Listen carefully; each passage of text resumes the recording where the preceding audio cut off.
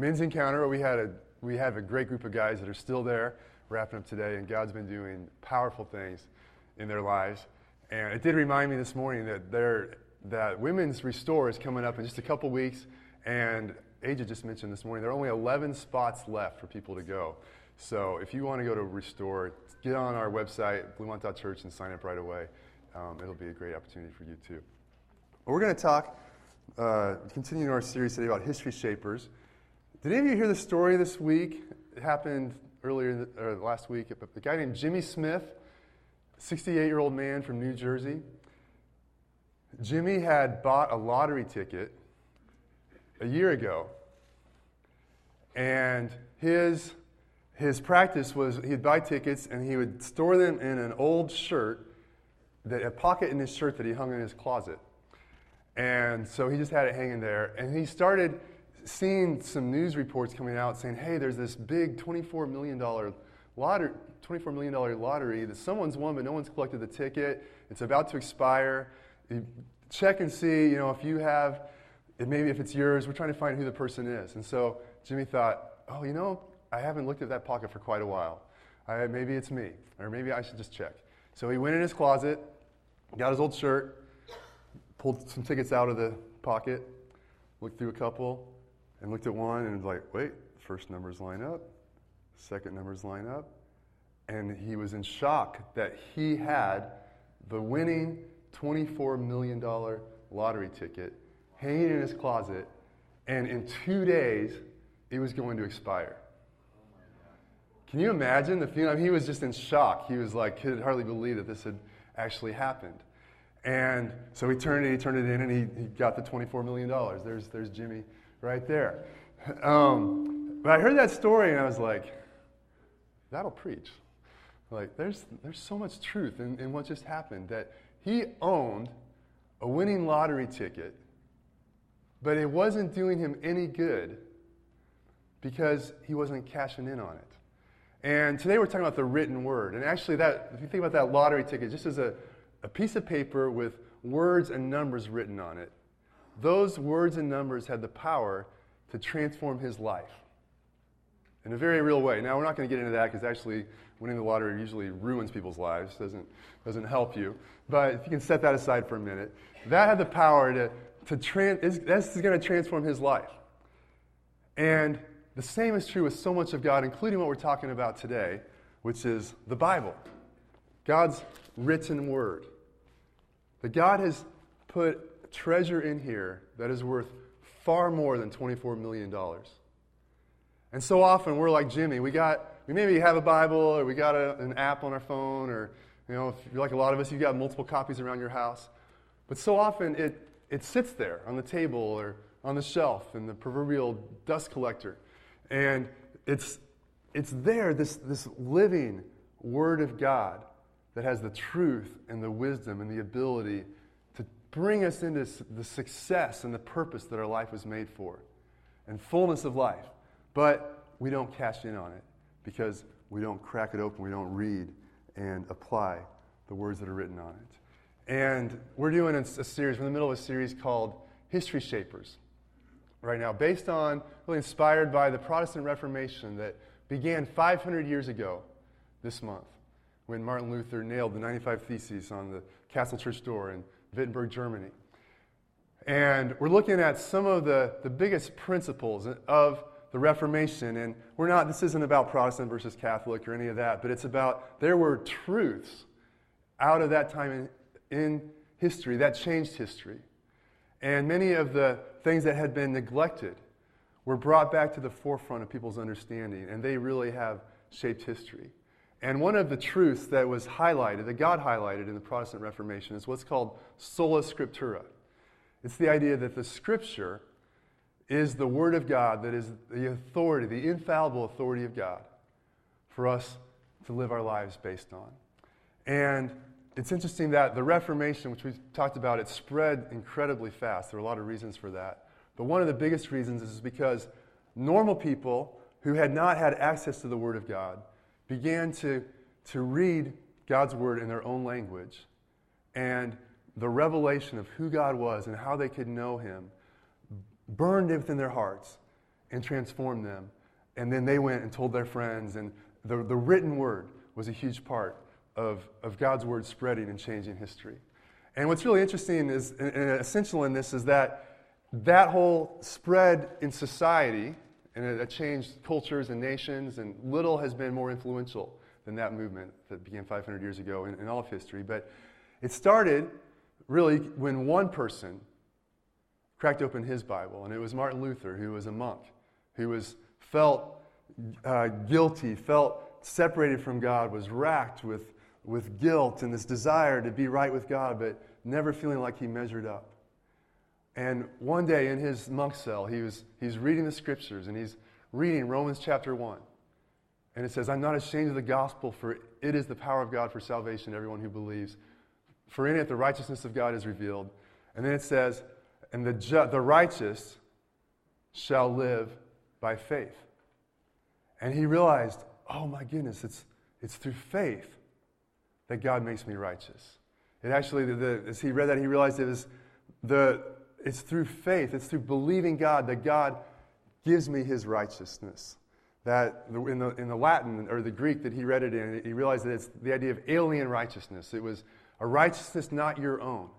That God's righteousness becomes ours when we believe him and what he did on the cross. And it was through reading this word that he had a revelation that changed his life and then went out and changed all of society. And it's interesting because the way the world works is it says, hey, well, you have these really good ideas. There are intellectuals who come up with really good ideas, and they think, well, we can just impose these upon people, and that we'll have the answer for what everybody should do. But a lot of times you look at these intellectuals who, we have followed them. You look at people like Rousseau and Marx and Keynes, who have their political philosophies and economic philosophies our modern world has been built upon. But if you look at their personal lives, they were train wrecks. Like, their own life did not work. But yet they had the pride to say, well, we'll tell all of society how it should function. And that's kind of how the world works. And so the way God works is it's always from the inside out. That his word comes to us and it changes us personally. And out of our lives being transformed, then we have something to spread with others around us. So next time you're like, bopping your head to a song that's someone singing, you might think like, let me look at this person's life. How's this working in their life? Should I really be embracing the philosophy they're preaching, or is that really working for them? So anyway, that's all free. That's extra.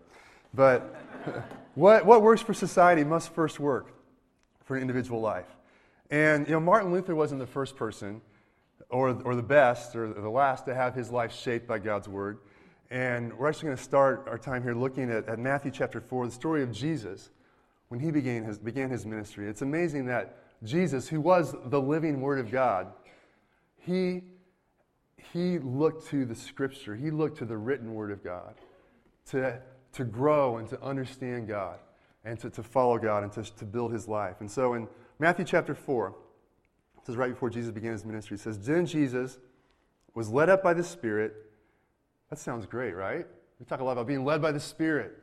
Oh, God, let the Spirit lead me. Well, he was led by the Spirit into the wilderness to be tempted by the devil. That's maybe not where we want the Spirit to lead us. But sometimes that is part of the process of how he leads us. And after fasting 40 days and 40 nights, he was hungry. And so he went 40 days without eating. Now, I don't know about you, but when I don't eat for like 2 hours, I start to get grumpy. I see, like, my sense of reality is distorted. I don't fast that often. I'm not, like a lot of great saints. But the occasional times when I fast, usually my wife Reagan is like, "Can you just stay away from me? Because like you're doing this like supposedly spiritual experience, but you're just so fleshy. You're so grumpy. Like, I don't want to be around you today. Like, I can tell that you're fasting because my reality starts to get distorted, and just that's part of the purpose of fasting is to realize your need for God and to kind of break the power of the fast. But usually for me, it's afterwards. It's not during that I'm experiencing it. But being hungry affects your mind. And when you're hungry, when you're out of sorts, very odd thoughts can seem true to you, right? Like, I remember the last time I fasted, I actually volunteered to sell concessions for a soccer game the same day. And as I was in no big deal. I'll tell you, man, Snickers and other chocolate candy bars have never looked so good. I was just in my mind, it's like, oh my goodness, like to just be able to like eat 10 chocolate candy bars, like what more in life could there be? Like that, I don't need anything else. Like as soon as this is over, I'm just going to buy chocolate and my life will be full. Like we have all sorts of weird thoughts. And so Jesus, he was God, but he was human. And he's in this condition of being weakened in his flesh. And it says in verse 3, and the tempter came and said to him, if you are the Son of God, command these stones to become loaves of bread. Now, a lot of times, you think of this story, we think of the devil, and there are paintings of this, and you see Jesus in the wilderness, and there's this shadowy, dark, sinister, diabolical devil figure who's like, comes up to him, and he's like, hey, Jesus, hey, turn these stones into bread. Except, he looks like the devil. But how many of you know it wasn't like that? The devil doesn't come to us like that. It's not like the, starting lineups for the NBA. It's like, and now on the opposite team, at 8'7", gnarly, ugly, and evil, Satan is coming up against you right now. No, it's not like that. He doesn't reveal his nastiness. But he comes to us in the thoughts in our head, in ideas that usually sound like our own voice. They sound so true. They sound so reasonable. They sound like they make a lot of sense. Like this idea, like if I'm in Jesus' situation, this makes a lot of sense. It's like, hey, I am the Son of God. And I have the power to turn stones into bread. And I just went 40 days. I think, by golly, it's about time I had a meal. So, yeah, that sounds like a good idea. And that's how the enemy comes to us with thoughts that are difficult to discern if they're true or not. The enemy is a deceiver, and he's really good at it. The Bible says the enemy comes to us as an angel of light. He comes in ways and with ideas and thoughts that they seem so good. They seem so true.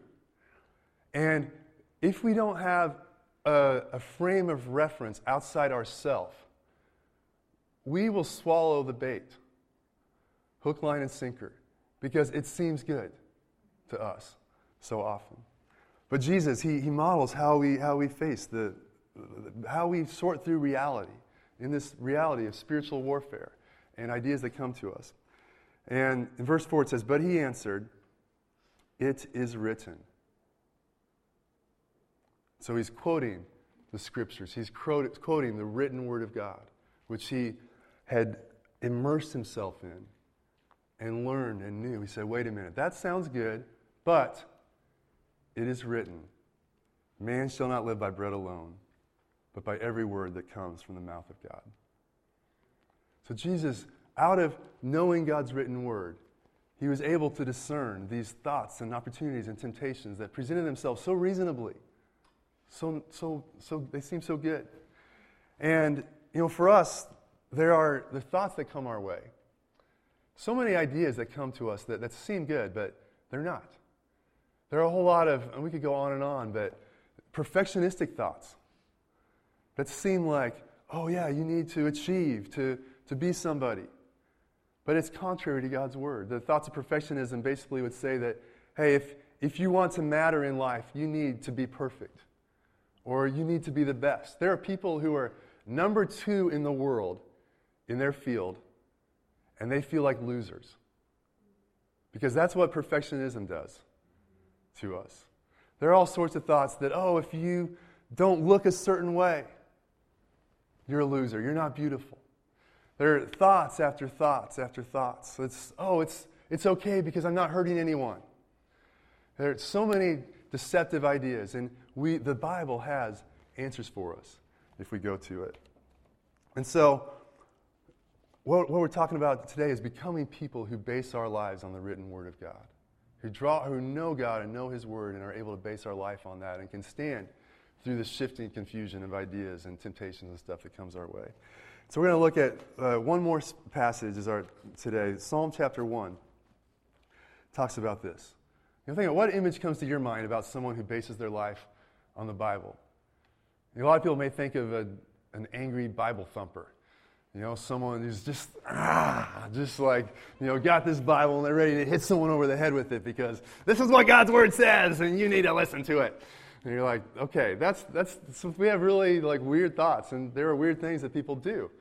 But this psalm is a picture of what someone looks like who bases their life on God's Word. And so we're just going to read through this. Chapter 1, verse 1. Blessed is the person. And that word blessed could also be translated happy. This is a picture of someone who lives a happy, blessed life. Blessed is the man, blessed is the person who walks not in the counsel of the wicked, nor stands in the way of sinners, nor sits in the seat of scoffers. It's interesting that it lists like three things there: the counsel of the wicked, the way of sinners, the seat of scoffers. There are three as a number in the Bible of fullness or of completion. A lot of times the Bible will repeat itself to make a point that this is important. But it's saying that there are a lot of ways for us to get bad information. There are a lot of places in the world for us to get ideas that are not true. Some of them are more obvious. It's like the counsel of the wicked. Well, that seems like, wicked. I should probably not do what's wicked. That's okay. But it still has appeal. It stands in the way of sinners, sits in the seat of scoffers or mockers. I know my generation, Gen X, I think one of the things that we growing up took pride in was being cynics, being sarcastic, basically being scoffers. And we had this whole rationale of hey, that's cool. That's a good way to approach life. But this is saying that this whole scoffing, mocking, cynicism, sarcasm, that's part and parcel of wickedness. There's just so many ways that falsehood comes to us and seems so true. It can also be just the reality today is that there's more bad information coming to us than ever before in history. It's the age of information, and there's so much data. There's so much information. You look at your phone, and it's just stuff coming from every which way. You like those sound effects? It's just all over. There's so much, and it can be easy we are influenced by what we take into our minds. And so what happens from that? So blessed is the one who does not do that. But verse 2, but his delight is in the law of the Lord, and on his law he meditates day and night. So instead of all those other sources, it's saying, but the one who's happy, the one who's blessed, is the one who delights in the law of God, in the Word of God. In his law he meditates day and night.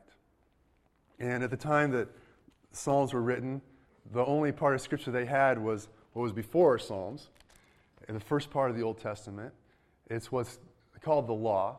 And a lot of times we have a bad connotation of law, and both because, we want to break the speed limit and do other stuff, but also because the New Testament talks about how, the law, the commandments of God, they are not able to save us. And there's a danger in just trying to be a Christian by being legalistic and just doing good things. And the Bible is very clear that walking with God, a relationship with God, isn't just about trying to be good and trying to obey God's commands, but it's through faith in Christ. And it's through His power that comes to us to live that way. But the Bible speaks of the law as a good thing most of the time. This is speaking of the commandments of God, the ways of God. Though I was just talking to Taylor, who's not here, he's at Men's Encounter, but he's been reading Exodus, the second book of the Bible, that's a lot about the laws of God. And he's like, I've read it before, but just my heart's been awakened towards God's Word in new ways recently, and I had no idea how much there was in here about God's presence, about what God is like, about people encountering God, I thought that was the old, boring, legalistic part of the Bible, but as I'm reading it now, I'm seeing there's so much in there. And even the fact of the laws, the commands of God, they are for our good. God's commands, it tells us how to live wisely, how to live with success in a way, and we're going to look at that. And it talks about that in Psalm 1, that as we delight in the law of God, it tells us, hey, how do we handle our finances? How do we handle our relationships? There are answers in the Old Testament law for, hey, how should a society treat the poor? How should businesses conduct business in a way that is profitable, but also considerate for the least of these in society? There are answers for every aspect of life, but we have to dig in and delight in God's Word if we're going to get to that.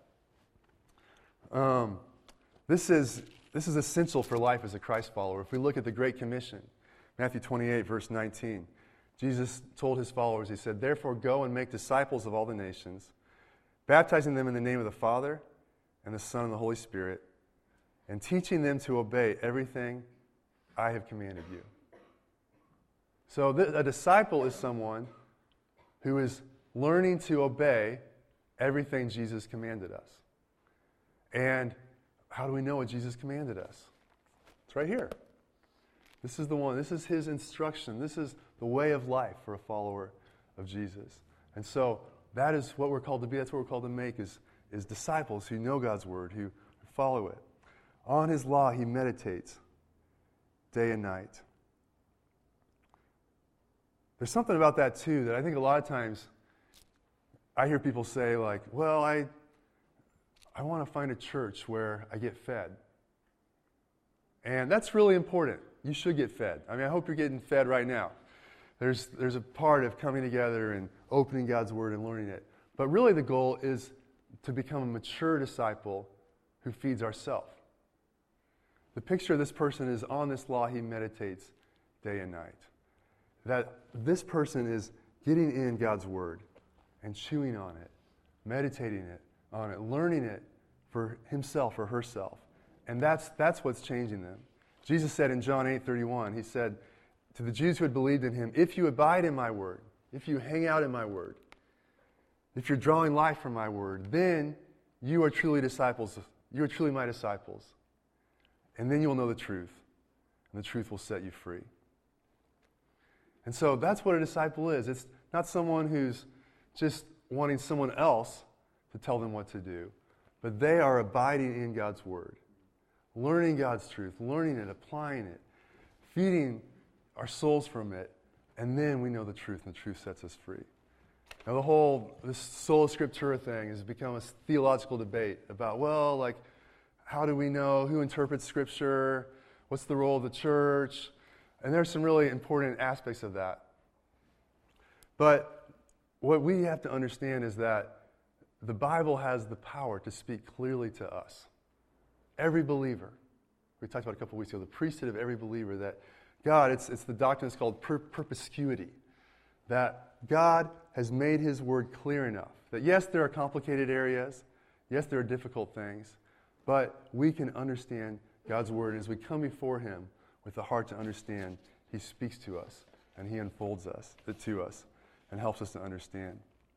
One of my favorite stories of someone who's come to faith in recent times is a former English professor at Syracuse whose name is Rosario Butterfield. And Rosario was an English professor.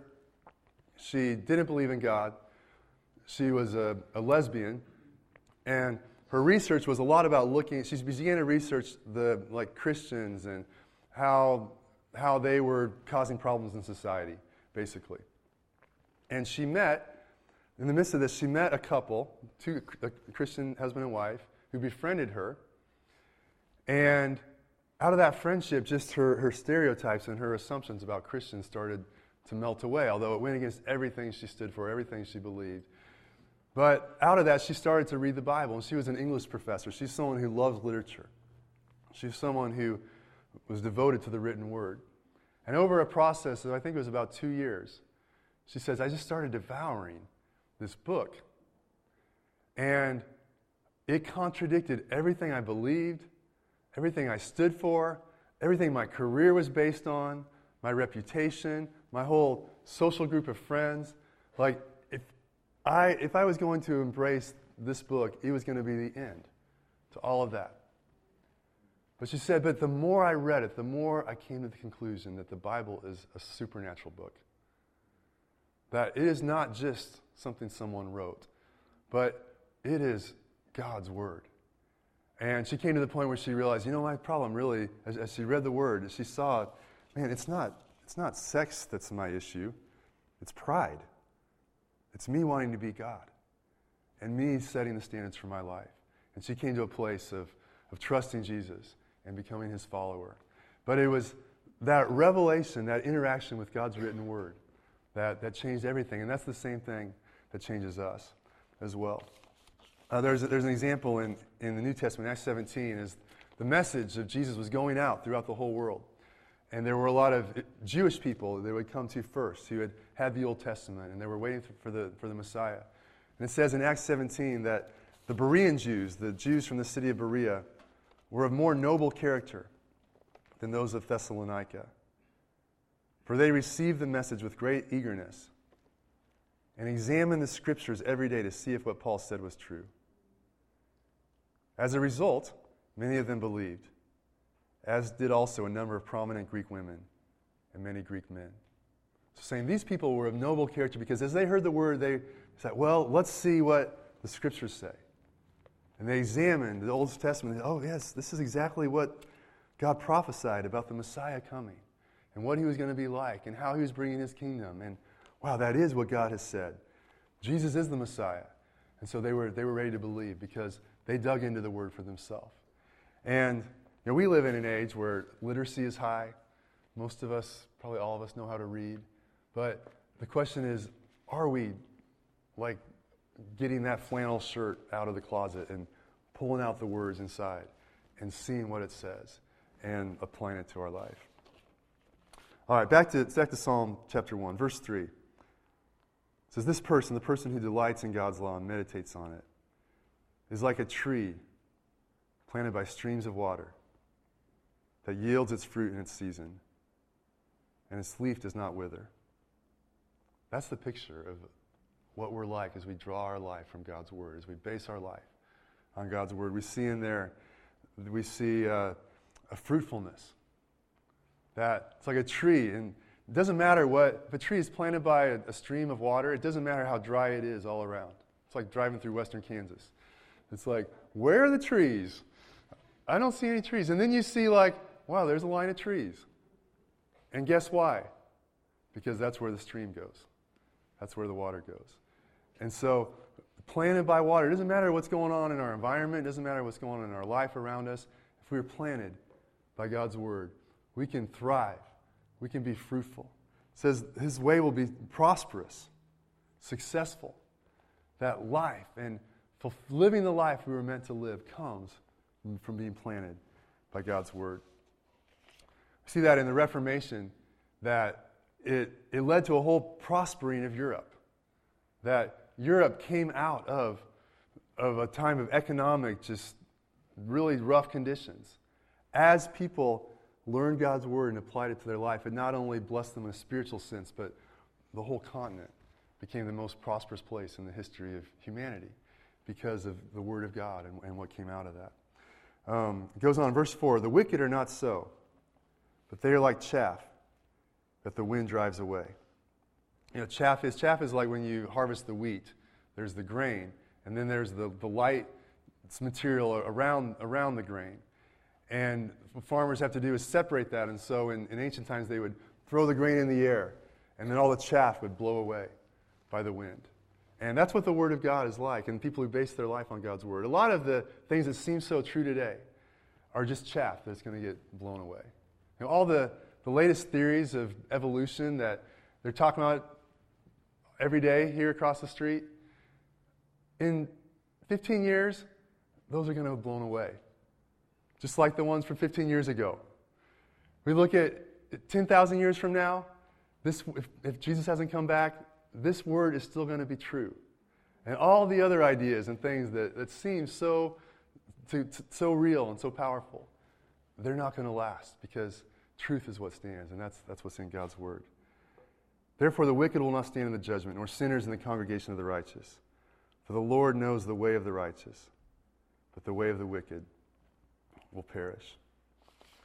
And I get passionate about this because I know the more I have dug into God's Word, the more I've found life, the more I've found answers, the more I've applied it to my life, the more of the goodness of God I've experienced, the more of the goodness of God my family has experienced, the more our church has experienced.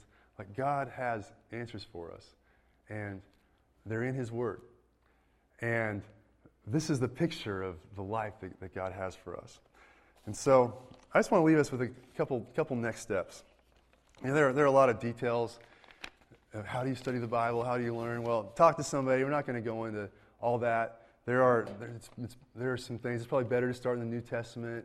Probably better to start in the Gospels, maybe Psalms, maybe Genesis. You know, there are places that are easier to understand than others. But all of this Bible is so full of God's wisdom and truth to help us. But it's laid out for us to base our life upon. And so I just want to give a couple next steps for us. First one is if you've never done this, and even if you had, just reaffirm it. Let the Bible be the standard for your life.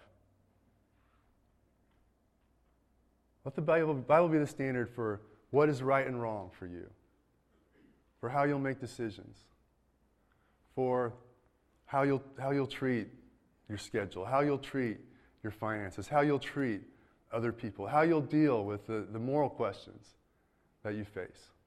The Bible has answers. And it's a question for us is, okay, am I going to let this be the standard for my life? Or am I going to go some other way? And if you've never done that, I just encourage you today to say, man, from this day forward, I'm going to base my life upon this word. That's if God says it, that's going to be what I follow. Another next step could be is learn what the Bible says about a topic you're facing right now. So maybe you've got a question about your identity, or you've got a question about a decision you need to make, or an issue someone's brought to your attention. Well, learn what the Bible says about that. It's kind of easier than ever. You can just Google, what does the Bible say about body image? And you know, you might have to sift through a lot of chaff and stuff that comes up, but it's amazing how much stuff is accessible to us to learn what the Bible says. And the third next step is learn what the Bible says about a cultural issue. I get in so many discussions with people and Christians about cultural issues, from racism to issues of sexuality, immigration, whatever it would be. And the Bible has answers about these topics. And so often we're just like going off of pulling stuff out of our back pocket, like, well, this is what seems right to me. But God has answers that will shape history in a positive way. But it's up to us to dig into it and to find those and to find His answers. So, it is written. God's got good stuff for us. And I know we're living this out. I know we could probably have story after story from you all. But yeah, I was facing this and I found what God said. And man, that helped me so much. And I just want to encourage us today to keep on in that process and come into the blessing that God has for us. So, let me pray for us. Lord, thank you for your word. Thank you that you haven't left us to figure things out by ourselves. Lord, I ask this morning that you would impart a greater love and hunger for your word than we've ever found before, we've ever had before. God, help us to be people who do dig in and see what you say and base our lives upon you, Lord. And I thank you for the blessing that comes from that. I thank you that we will be like trees planted by streams of water, yielding fruit in season, our leaves not withering, whatever we do prospering. God, we thank you for that.